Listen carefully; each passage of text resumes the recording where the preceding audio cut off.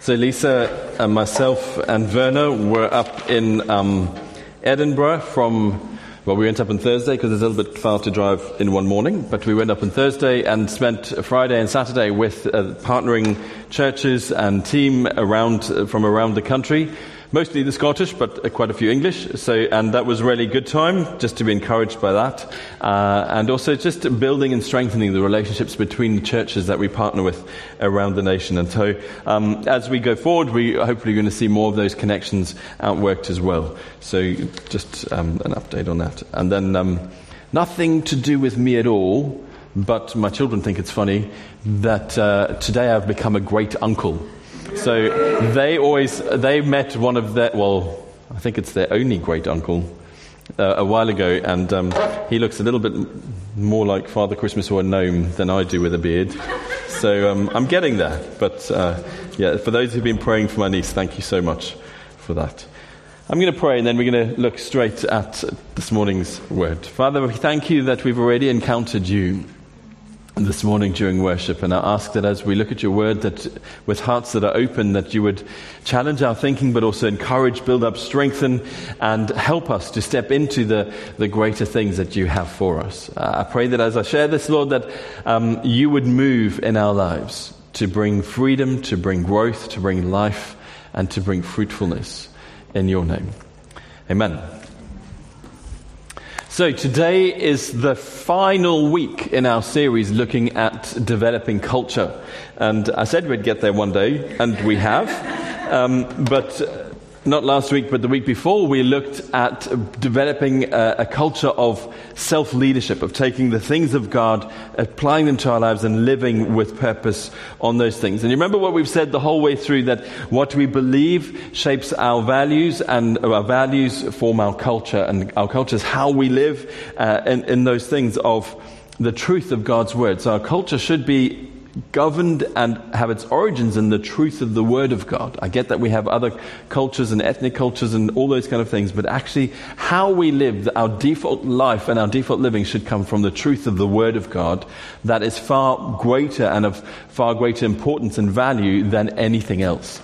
And as we've looked through those things, it's not just to look through them and think, well, those are great, we'll do that. And it's also not to think that that's where we've arrived, because we haven't. That's kind of a picture of something of where we headed and what we feel God's calling us to build and to be and to become.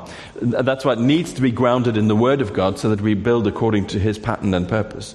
But and all of us are on the journey to do that. And when we looked at self-leadership, that's kind of like our individual response to Him. But we don't, although it's an individual response, we're not isolated in that God puts us together. So we respond to Him personally, but together.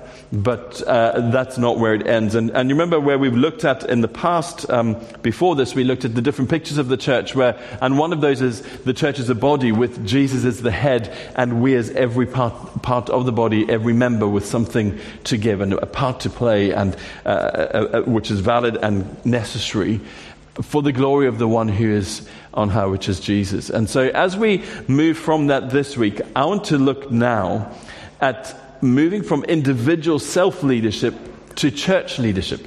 You might think, well, how does that fit in? Well, it kind of fits in because we don't stop where we are and think, well, okay, all these things we've looked at, now we can do this, and now that's it. I passed this one, and we go on to the next thing. But it's building on that. We add another dimension. We add another layer or another aspect to what God speaks over us, to what God's called us to.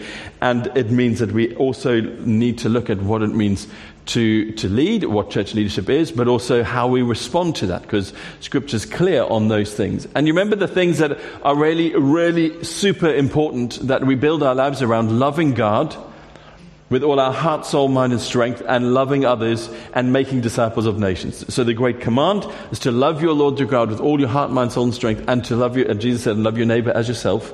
And then Jesus commissioned to us, which is go and make disciples of all nations. So those things of loving God and loving people and making disciples and impacting nations, that's what we've been called to do. That's why we are here. And in order to do those, in order to fulfill the command and the commission from God, we see in Scripture that God seems to, or He does, in the community of his believers always have leaders. If you look all the way from the beginning, all the way to the end, leadership is biblical. Way back in Numbers chapter 27, verse 17, which is way back in the Old Testament, when Moses, who's just led the people out of Israel and through the desert and everything else, and he's at the end of his days, he prays and asks God this. He prays to God and asks him to appoint a man who will lead them out and bring them in, so that the Lord's people would not be like sheep without a shepherd. Jesus also speaks about us being like sheep and shepherds. And he is the great shepherd, and he has under-shepherds, which are church in leadership in the church. Earlier on in Moses, the account of Moses, when his father-in-law Jethro comes to visit him, what he sees is that Moses is not only leading all the people and doing what God called him to do, but all the issues and all the different things that they're facing, they come to Moses. And his father-in-law says to him, Moses, what you're doing is crazy. It's going to kill you and it's going to kill them, because it's too much of a load for one person to carry. And so through the inspiration of the Holy Spirit, although he wasn't actually a Hebrew, an Israelite, God spoke to Moses through him. And he gives them this plan. He says, select men from the community who are wise and respected, and then make them captains over hundreds, thousands, 50s, tens, and let people come to them, and some things that they can sort out, and then the difficult things they bring to you, but you oversee the whole thing. And so that's a picture, and we see that picture reiterated again in the New Testament, but also later on through the Old Testament, of the fact that leadership isn't individual, but it is team. That the team is the weight of responsibility and the weight of leadership and before God is carried by team. And in Acts chapter 6, we see where the church there was right at the beginning of the early church, there was disputes that were happening, and there was a conflict between the Grecian and the Hebraic widows and about distribution of food and all sorts of things. So there was a conflict because of culture, there was a conflict because of provision and all sorts of things. And what they did is they entrusted it to others who were full of the Spirit and wisdom, that they would help to administrate those things. And when we look through Scripture in 1 Thessalonians chapter 5, verse 12, it speaks of leaders in the church and also our response to leadership in the church. 1 Timothy chapter 5, and if you just read the whole of 1 Timothy, really speaks about leadership and the role of leadership, but also the things that disqualify us from leadership and what that should look like. And in chapter 5, verse 17, it speaks about elders who direct the affairs of the church, which are quite broad. And then goes on also to speak about those whose role is teaching and preaching. And so there are different things that speak about that. And so I'm not going to speak about all the intricacies of what church leadership is, but it's key to understand that it is biblical to have leaders. And Hebrews chapter 13 speaks about our response to leaders, which sometimes requires us to change our thinking of how we viewed it in the past or how we maybe currently view it. And because of the world around us, there's so many different aspects that puts into our thinking and our lives. But when we look at leadership in Scripture, we see that there are elders and there are deacons. Those are the two words that Scripture uses for those who lead in the local church. And that's not, biblical leadership is not to control, it's not to force, it's not to demand, it's not to have everybody do everything for them, but it's to teach doctrine, to teach the truth, to inspire, to encourage, to equip and release those that God sends us. That's part of discipleship, is to equip and train so that every single part of the body is doing what God has called them to do. It's to give direction. This is where we're going. This is what God's called us to. This is where we're going. This is how we're going to fulfill it. And what's your role to play? And how do we do that? And that's what the part of the function of leadership. It's also to give perspective and wisdom to us. And Jesus speaks about the fact that he's the good shepherd and we are under shepherds. And a shepherd, what is a shepherd's role? It's to lead the sheep, to feed them, to care for them, to look after them, to make sure they're healthy, to bring them back when they wander off, to make sure they actually grow to the best they can. And what we see is ultimately God is the head of the church, not man, not me, not anybody else. God is the head of the church. And as the one who is the head of the church, he anoints and calls and appoints leaders of his church, which is based on the foundation of Jesus, to help bring life and freedom and growth in the church, and so that we can fulfill everything that he's called us to. 1 Peter 5 speaks about leadership as shepherds who care for and oversee. And that covers a huge amount of stuff. And like I said, 1 Timothy 5 speaks about leaders who preach and teach. So why am I wanting to look at this at the end of this series? Because if we're to build a culture that is based on biblical truth, we need to go in that direction. And our role as elders and as leaders is to bring all of you with us on that journey. So that we can say, this is where we're going, this is what God's called us to. Let's bring that, let's go and do those things. And part of that role is also to bring correction where there needs to be correction. So don't worry, I'm not going to bring any correction today.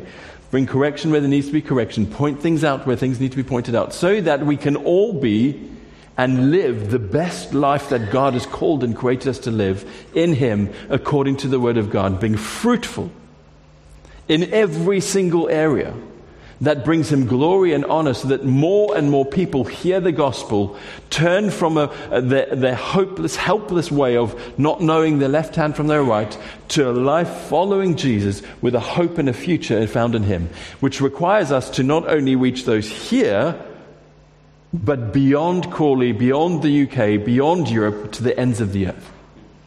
And God uses leaders to help us get there. It's also to hopefully help avoid some misunderstandings of what leadership is, but for us to make the most of what God has called us to. You see, the scriptures clearly show that there is leadership, and the leaders have a responsibility before God and accountable for God for those things. But you see, when we say the word leadership or leader, everything that the world throws on us actually fashions and forms some of how we think. That's why I said we need to sometimes change how we think, because we need to take that and say, what does Scripture say? Because when you look around us, there's so many different types of leaders, and that's not new.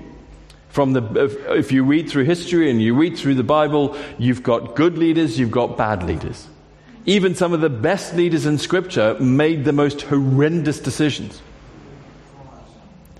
And we've got leaders today who are voted in. We've got leaders today who are who make themselves and impose themselves on by force. We've got leaders who are appointed. We've got leaders who are self-appointed. We've got all these different things. And even those that we appoint and we vote in by nature, because of sinful man, we seem to tend to rebel against leadership. Even those that we say, well, you lead, and then that's fine if leaders do stuff that you like. But when they don't, what's the first thing you hear? Complaints and attack and everything, which isn't godly. But you see, how the world thinks and how the world sees sometimes fashions and forms us. I was having a conversation the other week with someone who's not from this country, completely different culture. He was explaining the challenges of their culture, which is a very opinionated culture. And don't try and guess the culture, because it's not the one you're thinking of. And he said their challenge in leadership is endemic for the whole culture, and that they have opinions. Which I don't think it's bad to have an opinion. Sometimes our opinion needs to be kept to ourselves, but as long as our opinion lands with Scripture, it's good. But they have such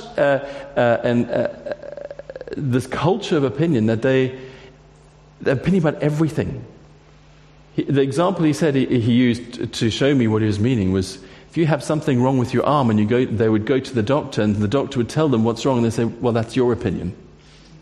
And they'd go and research something and get some other opinion, and then they would form their own. And he's saying that seriously there. And so that entitled opinion culture then transforms into the life of the church. He said it's so hard to lead in that context, because everything you say, they say, well, that's just your opinion. And I don't think our society is that much better. And they might change the word from opinion to truth. That's your truth and that's my truth.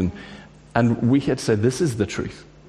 And we come into that. And so why I mention those things is because there's so much stuff around leadership that taints and distorts our view, that we've got to look and see, what is biblical leadership And how do we respond to that? And God puts it there so that we are called to a higher walk in Him.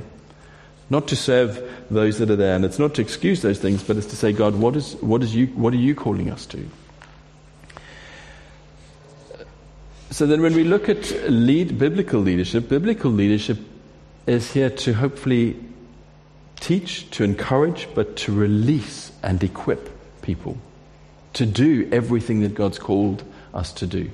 And so our role is that we do that through exactly what I'm doing now, but also that's why it's so important for us to be in home groups where we can wrestle with the Word, and the leaders of the home groups have been entrusted with that responsibility of spiritual leadership so that they can study and prepare, but also help everybody that they have kept responsibility for to come to that place of growth and life and being equipped and released to do what God has called them to do, so that every single believer, including every single leader, is released and equipped to do what God's called us to do. So we do that in preaching on Sundays, we're doing it in home groups, we do training courses, which we haven't done for a while, but we will do, and all those things, and it's called discipleship.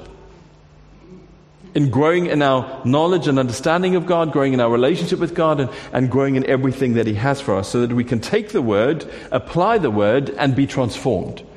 And so that we can discover who we are and what God says and how He's created us, and actually make our contribution into the life of the church and the world beyond, so that we are fruitful in that and reaching others. You see, everything we teach, everything we look at is with the purpose of not giving you knowledge, but that we take it and wrestle with it and apply it so that we are transformed. And like I said, even us who preach have to do the same thing with what we preach. But a leader's role, and the role of leadership in the church, is to equip and release those that God has entrusted to us to live in the fullness of that.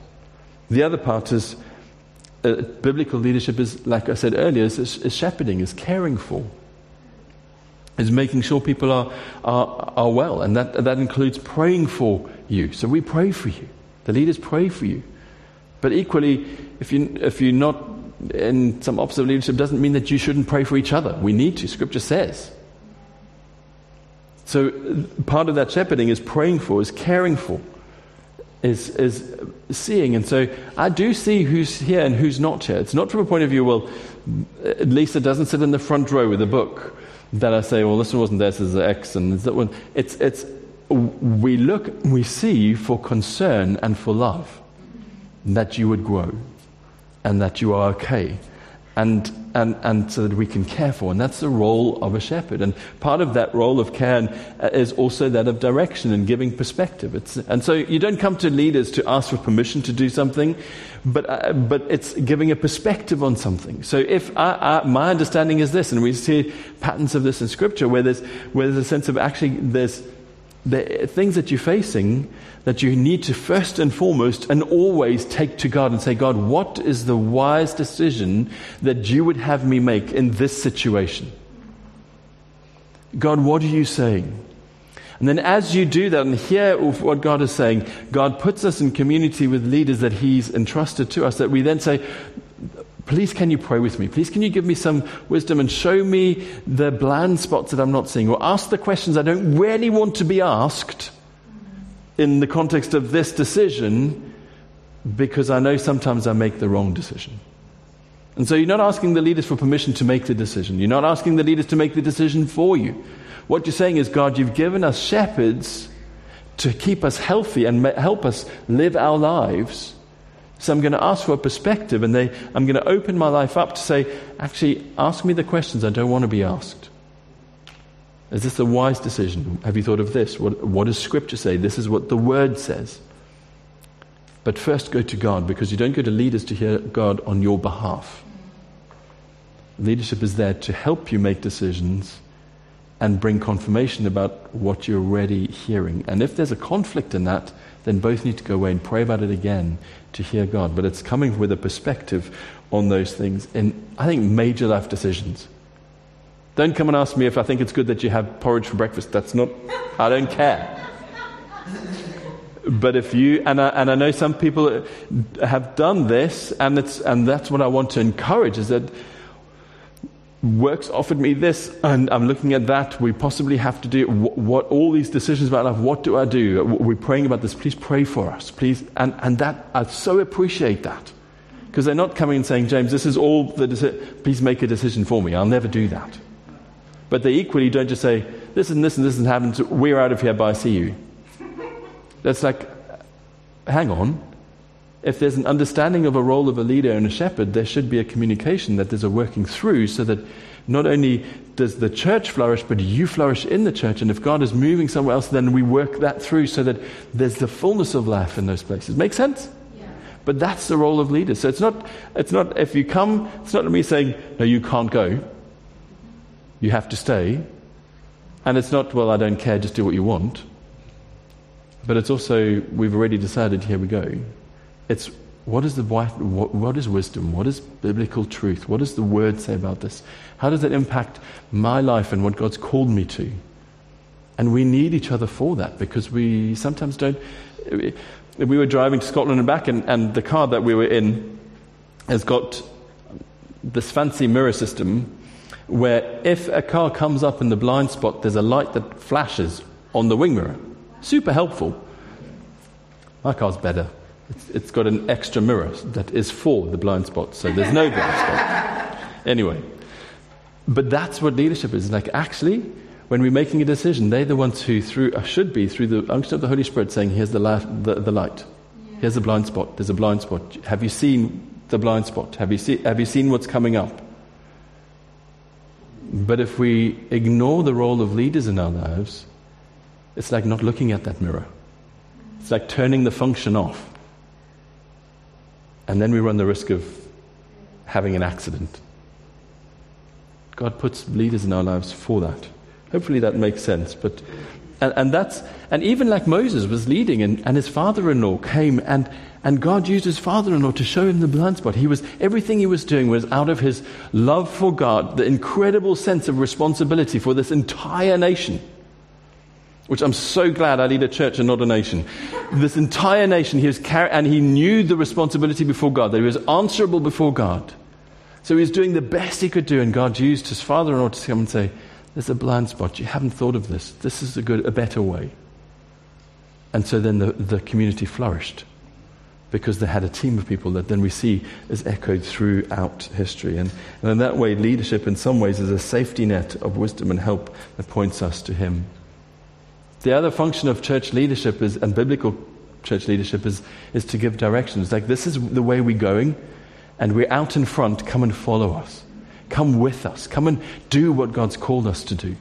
It's not sitting here and saying, well, that's the way to go. Go. I'm going to sit here and I'm going to tell you that's the way we're going. Come with us. We're going there. And that's what biblical leadership is. That's why I think Jesus uses the analogy of a shepherd, and it's the shepherd in that context and that culture where the shepherd walked out in front and spoke to the sheep, and the sheep knew his voice and therefore followed the one that they knew was going to lead them into safe pasture, where food is and helpful and all of those things.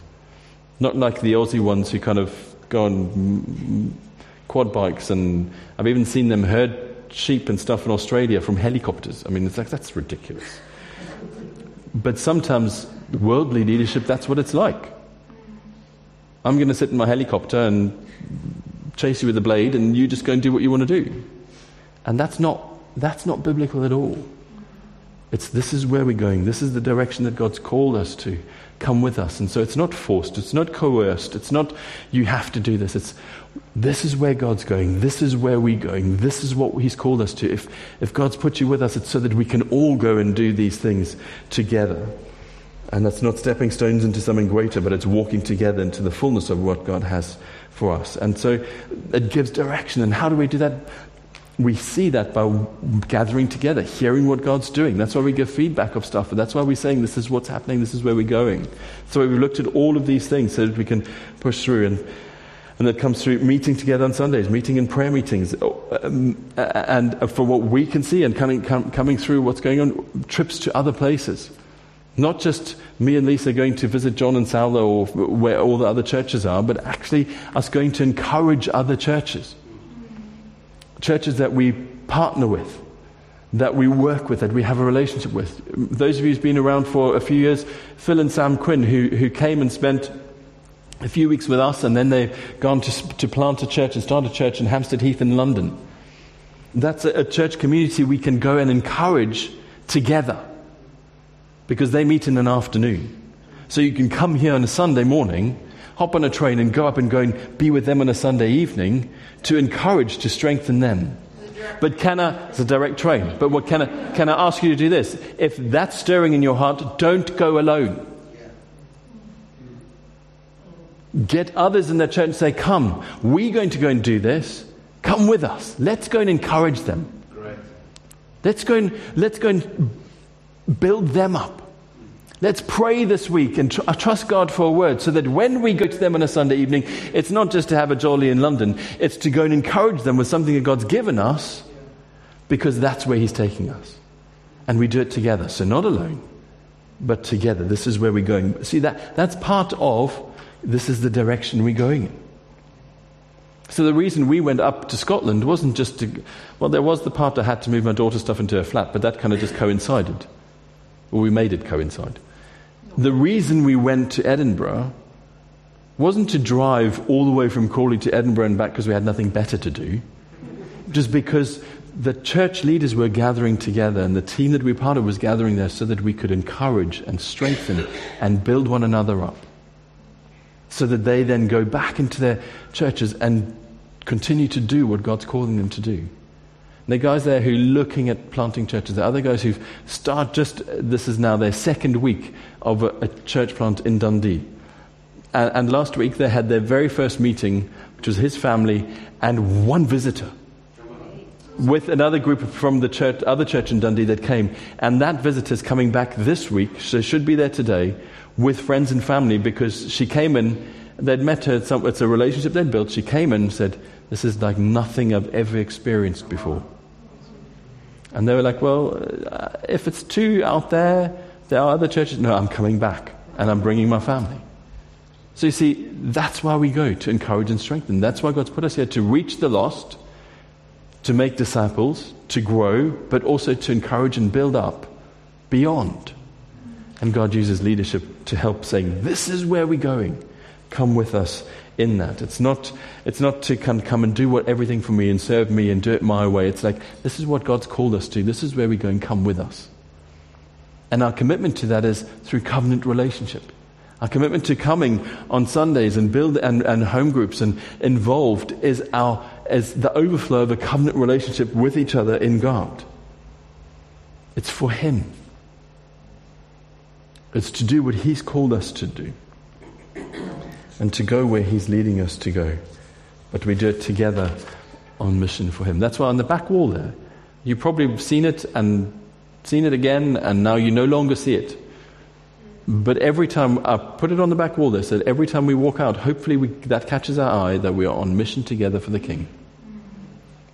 And that's why we've got John and Saulo there, and as we build up different connections and people who go from this church to plant churches, that wall should hopefully fill up. Why? Because we're on mission for the King, to reach Crawley and beyond for the gospel. And that's what leadership said. This is where we are. This is where we're going. This is who God is. Come, let's go. And our role is to equip, to build up, to encourage, so that we can do that. So that we know Him and make Him known. So we go make disciples, that we devote our lives to Him, surrender, like we sang and during worship this morning, and declared, surrendered everything to Him, devoted to Him. That our heart is passionate for people that are not ourselves, but passionate for others. And go and reach and equip and reach nations, so that we see the lost get saved. Those who don't know Jesus come into a relationship with Jesus. So those who don't know their future, don't have a hope for what's beyond this life, and sometimes don't even know what the purpose of being here is. That they discover who God is, because God works through us to do that. And then those who get saved and come into community are discipled and strengthened and equipped. And like we've looked at all these different things, we do these things to equip, to disciple, so that each one of us can grow in those things, so that you can do those. but we can't force you, and we won't force you, but we'll always make it available so that you can. But our growth depends on how we respond to him, the truth of his word, and to those who he puts in leadership in the life of the church. Building our lives to live the best life we can for him and in him, to minister, to reach the lost, so that every single part, every single member of his body is living and doing what he's called and created them to do, in the fullness of that which brings fruitfulness and transforms not only your life but those around you, those who don't know him and those do. Our desire is to see God move through us as a community in such a way that this place is overflowing. Not because we want numbers, but yes, we do want numbers, because every person who gets saved is one less that's going to hell. And that should stir our hearts. That should drive us to our knees and make us pursue God. Yes, Jesus is the one who saves them, but our heart is that, so that the more that are in community of believers, the more we can affect others. The more that they can affect others, the more nations can be affected, the more people groups, the more towns, cities, places. Why? Because it's through the church that God moves. And who's the church? We're the church. He's the head. He gives us leadership to help us not be distracted by all the stuff. But this is what the word says. This is how we're to go. This is what God builds us up. And which means we gather together, we build relationship around covenant and to him, and it's outworked through us because God's called us. So I'm going to end and we're just going to pray. But I want to end with these questions that I think each one of us should be asking God. God, what do you want me to do? What do I need to change? Who do I need to invest my time and my life in? In other words, who do you want me to encourage, strengthen, disciple, speak the truth, pray for, all those things? What do you want from me? Where and with whom do you want me to invest? And what's my part to play? Because if God's called you here, there's a purpose. God hasn't brought you to be part of Christchurch to drink the coffee and sit in a seat. He's called you so that you are knit together with one another to grow in him, to be fruitful. Grow in your understanding and knowledge of him, but also impact those around us. And these things are of eternal value and eternal consequence. And when we recognize that and build according to all those things that we've been looking at, then we make the adjustments that actually we prioritize this, we prioritize that, so that we can do what God calls us to. And we live in the fullness of that and allow him, through his Spirit, to empower us, to stretch us, to build us so that we can fully do what he's called us to. Let's pray. God, I thank you that as your children, you don't leave us just to figure out the way on our own, but you give us your Holy Spirit. And Holy Spirit, that you lead us, you guide us, you reveal the truth to us, you open the word, and far more than any human can do. But God, you also put us together in community, and you give us leaders to help us accomplish everything that you've called us to. Lord, I pray that we as leaders would lead in a biblical, godly way, even in our frailness and humanity. But Lord, that we would do that honoring you with the incredible sense of responsibility before you. But Lord, that each one of us would respond in a way that is you require us to respond, so that together we will accomplish everything for which you have called us and purposed for us to do. That each one would flourish in their gifting, in their ability, in their passion for you in the kingdom expressed through them and how you've called them to. Lord, that there would be a release of gifts, there would be an increase in understanding and growth, and there'd be an increase in impact beyond the borders of this building, to this town, this nation, and beyond. Stir our hearts, God, that we would make adjustments where necessary in order to pursue what you've called us to. Thank you that you do that with us as a community, with you as the head, each one playing their part to fulfill all that you've called us to, of loving you, loving people, making disciples, impacting nations. Lord, come and have your way. Thank you that you're moving us on. Lord, we recognize that and we respond to you with faith, with passion, with conviction, together. In Jesus' name. Amen.